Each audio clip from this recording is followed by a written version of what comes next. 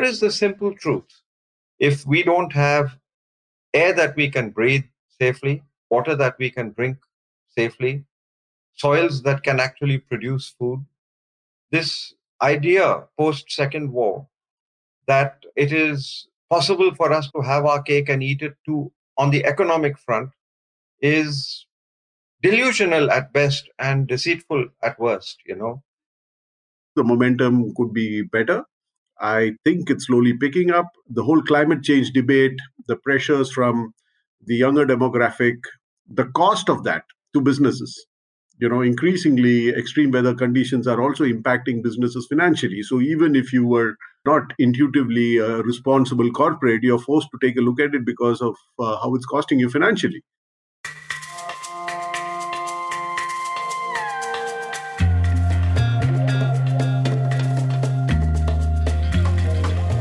Hi, I'm Aisha Maftia, and you're listening to On the Contrary by India Development Review, or IDR, a show featuring unlikely conversations on topics that affect our future. On this podcast, hear differing perspectives from leaders and experts as they help us make sense of the most pressing issues of our time. IDR is an online journal that publishes cutting-edge ideas, lessons, and insights, written by and for the people working on some of India's toughest problems. You can check us out at idronline.org. Your host for the show is Arun Maira, a thought leader and author of several books on everything from listening to people not like us to remaking India. He has the unusual combination of having worked in the private sector, the social sector, as well as the government, where he was a member of India's Planning Commission. Here's your host, Arun Maira.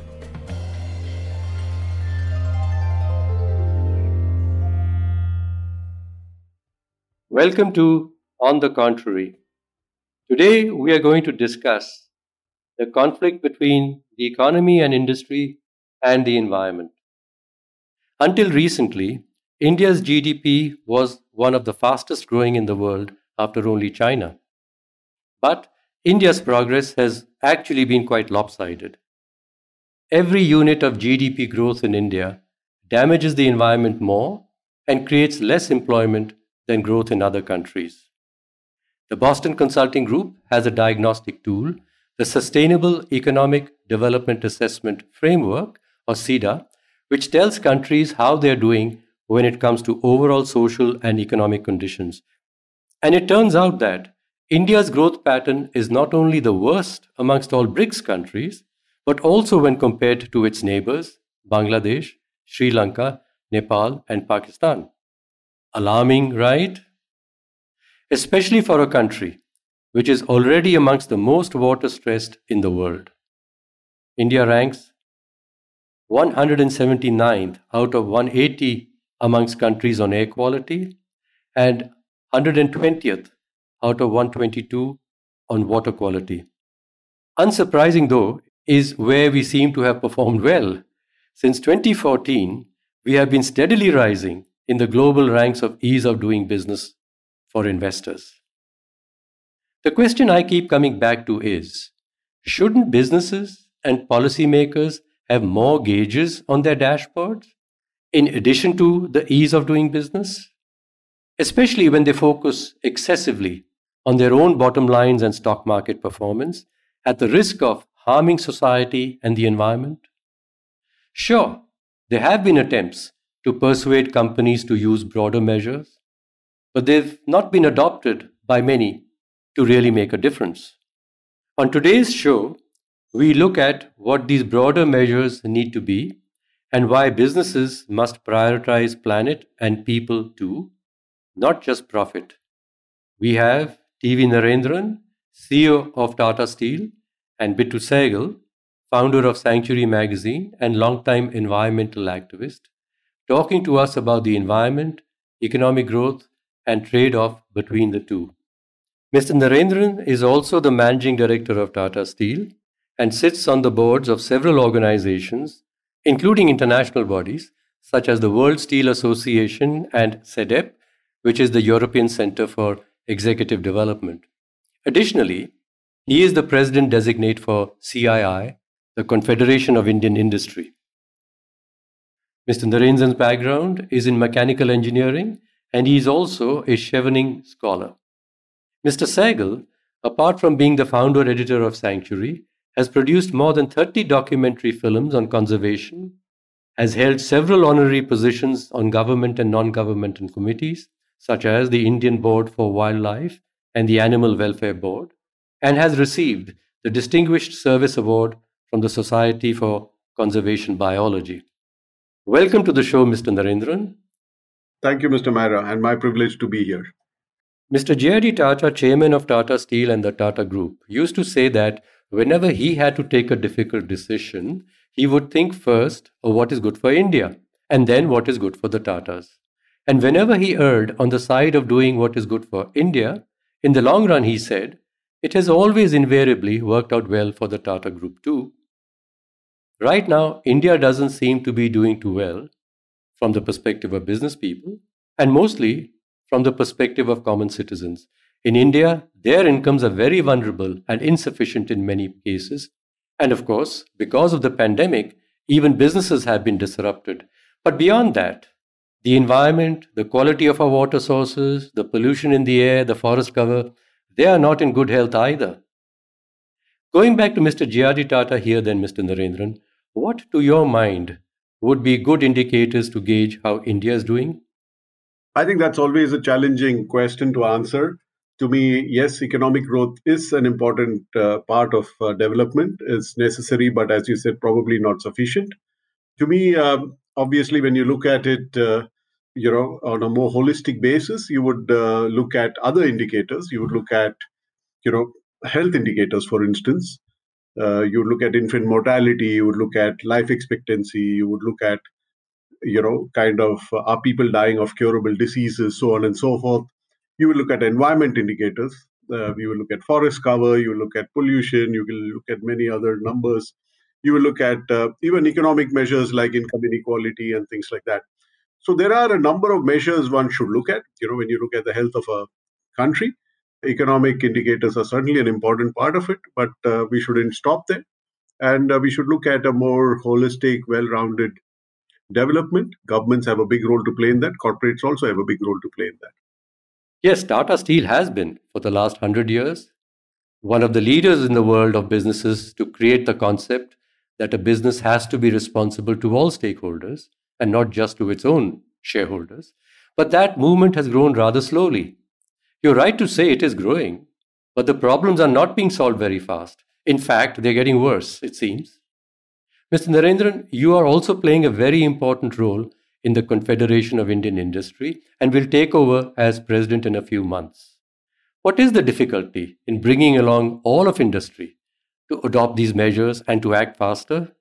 We need more role models. We need more corporates to raise their hand and demonstrate it. And today there are many mechanisms in place, many platforms.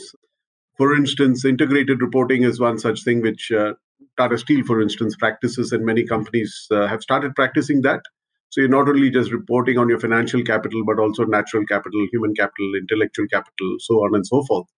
More in the West, big investors are looking at how do you report your performance. And they obviously prefer companies who have an integrated report to companies who just have the traditional reporting formats of just the financial numbers. So I can see that a lot more platforms have been created, a lot more structures have been created to help corporates who want to do things in a certain way to showcase what they're doing. We certainly need to get more and more people on board. I agree with you, the momentum could be better. I think it's slowly picking up. The whole climate change debate, the pressures from the younger demographic, the cost of that to businesses. Increasingly extreme weather conditions are also impacting businesses financially. So even if you were not intuitively a responsible corporate, you're forced to take a look at it because of how it's costing you financially. So I can see, a lot happening, which is driving behavior in this direction. May not be as fast as we would like it, but I'm more optimistic that over the next few years, you'll see more momentum on this. Bittu, let me turn to you. You have for decades been asking policymakers and economists to consider the harm being done to the natural infrastructure which sustains life, especially given the rush to build concrete and steel infrastructure to increase economic growth. Do you feel the economic juggernaut is beginning to realize the need to change its course? Well, let's start like this, that the ultimate ease of doing business was that of the East India Company, right? Nobody could oppose them. Nobody could say anything to them. They had the armies on their side. And it was the ease of doing business, but forests vanished, resources vanished. People were treated like goods and chattel, And I think that after we gained our independence, I don't think that the founding fathers of a new republic like ours had in mind that we should replace the colonizers and embark on that ultimate adventure, intergenerational colonization. We can go into sociology and we can go into economics and we can go into human rights and we can do many things. But there's one thing that should be understood by those who chase GDP to the exclusion of everything else, that ultimately the economy is a wholly owned subsidiary of the environment. And you can't live in a lifeboat all your life if the mothership, you help it to drown. Here is the simple truth. The simple truth is that there isn't a single human activity, not a single one, that can possibly be achieved with any degree of efficiency or any degree of sustainability if we don't have air that we can breathe safely, water that we can drink safely, soils that can actually produce food. This idea post-Second War that it is possible for us to have our cake and eat it too on the economic front is delusional at best and deceitful at worst, So in a sense, if you're looking at GDP and you're looking at ripping up, let's say, the natural capital of the subcontinent, which could be represented by rivers or by lakes, huge lakes, or by glaciers, or by mangroves, or by mudflats, by forests, of course, that's not really good economics. That's selling the family silver. Because I cannot see any way on a finite biosphere for growth to become the permanent and absolute and ongoing ambition of any enterprise. So, given this situation, I think it is in the self-interest of economists to look at the biosphere not as a resource alone, but as a source. It's this biosphere that gives us the ability to have a vast market, for instance. You're not going to have much of a market for, let's say, luxury goods in a place which has been totally devastated by a flood or a drought. I'm saying at this point in time, Darwin said it long before me. He said it in the context of biology. I'm saying it in the context of economics. It's just 3 words: adapt or die. Business as usual is not going to work. And all those things which we now look at as CSR or SDGs, etc., those are not some kind of taxes that are put on businesses today. Those are actually strategies for survival. It's time for a short break. We listen more to our guests on the other side.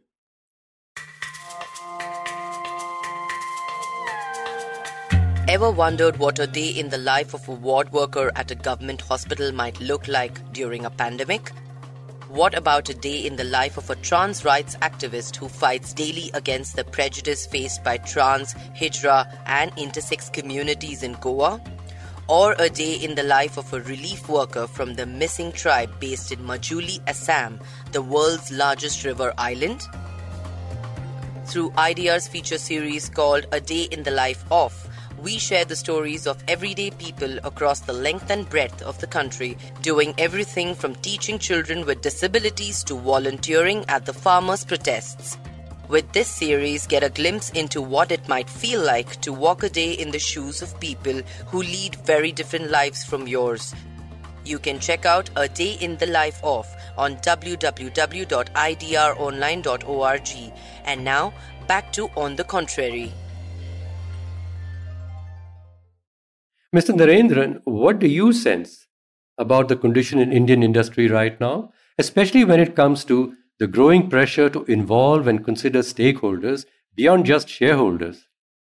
In a way, in India, while we can debate the tax, but the forced contribution on CSR is also another way of forcing corporates to spend more money on the communities. And I think India recognizes that economic growth needs to be greener and cleaner, because we've seen what has happened in China over the last 15, 20 years, where they grew dramatically economically, they've also had to do a lot of cleanup, particularly over the last 5-6 years.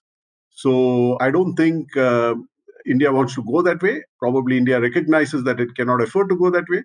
But yes, I do believe that you always need to find that better balance.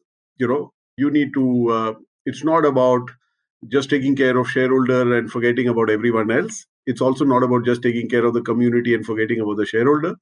So as leaders, we need to find that balance. I think that's one of our jobs to, it's not perfectly balanced all the time, but over a long period of time, you need to find some balance. So I also believe that you will get listened to more if you've done a good job of finding that balance.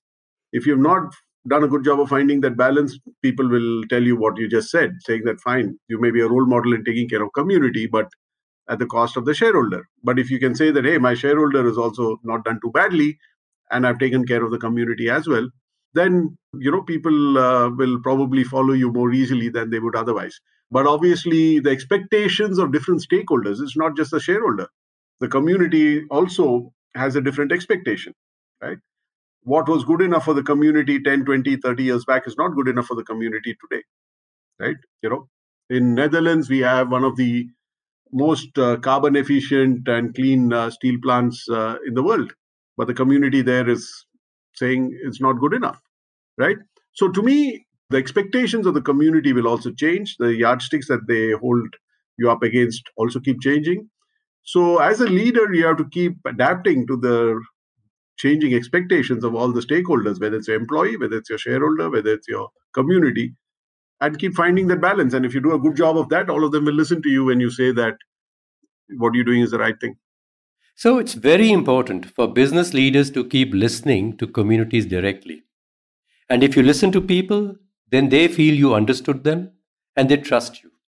However, right now, industry seems to be pushing the government to short circuit the environmental impact assessment process, which determines which projects get environmental clearance to move forward. This process must involve consulting local stakeholders, but recent policy changes have weakened it considerably. It seems that government and businesses are not too keen to listen to people on the ground. What are your thoughts on this? I have a slightly different view from what you've just expressed, simply because we've been very deep in this. I'm talking of the last part of what you said. What you said at the beginning, very true.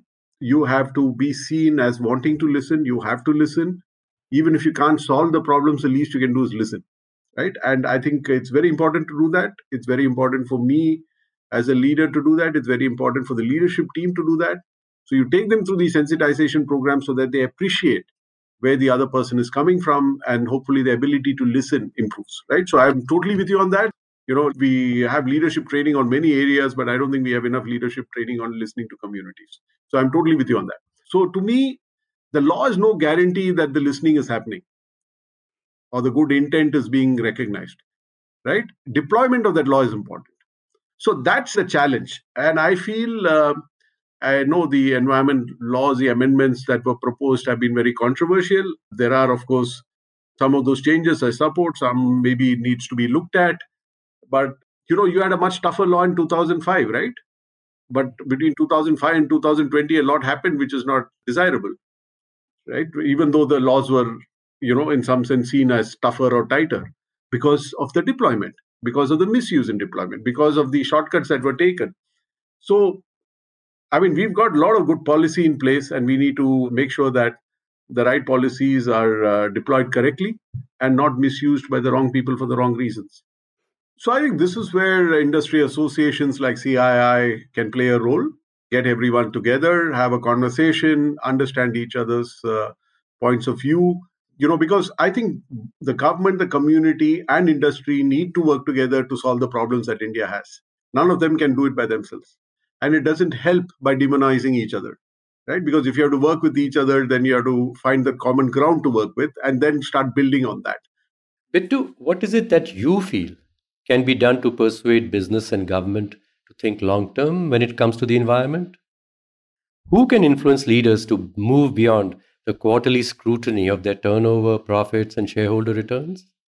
I would go back to self-interest. The fact of the matter is that when we say, let's take the environment impact analysis, the loosening of laws, India has some of the best environmental laws. It was always presumed that these laws were meant to benefit elephants and tigers and sharks and whales and stuff like that. It wasn't. The idea simply was that 30 years ago, we knew what most economists did not know, that without having a healthy biosphere, we are not going to be able to do any kind of stable business. And protecting the environment is essentially good long-term economics. In a nutshell, I'm saying to you that there is absolutely no way, there is no economist in the world who can possibly continue on this growth path without doing one of two things. One is you eat up your capital so completely that you cannot operate tomorrow. And two is you create such imbalance in the markets in terms of the dissatisfaction of one set of human beings when related to the profit made by such a small fraction of human beings. The disequilibrium there will destroy the market. I think the market wants stability. And as I said, Darwin said two things. One is adapt or die. And the second thing that he mentioned obliquely was that the purpose of life is not growth. The purpose of life is status. So if the economy is doing well, if GDP measures are used, then what we want is for those measures to be used over 200, 400, 700 years, not like flash in the pan, something that comes up quickly. I go into somebody's house, I rip off his safe, I sell the stuff, I buy a new car, and I say, look, my GDP has gone up. The issue right now is, in a democracy, an autocracy, a dictatorship, is anybody even looking for long-term economics anymore? I doubt it very much. I think everybody is looking to grab and run, and that won't work. It's simply not working. And I think we're just basically doing bad economics, Arun. It's just bad economics. So when you ask who's responsible or who can fix it, I'd say start with the economists, influence the policymakers.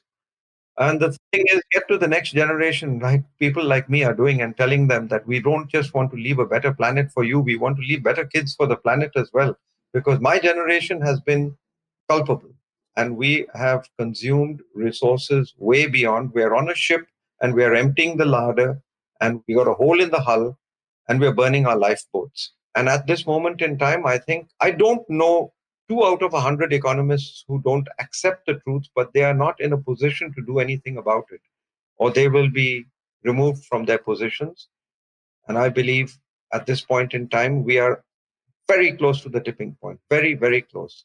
When economies fail, it's the bank of nature that fails. And when that fails, the ripples and the after quakes that take place are social unrest, resource deprivation.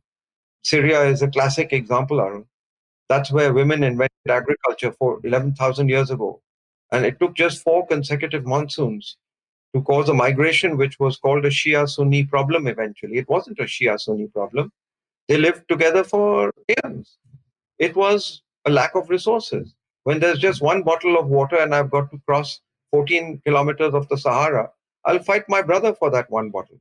And that's what we're really talking about. No economic system, no corporation, no government can survive in a situation of mayhem, in a situation of anarchy.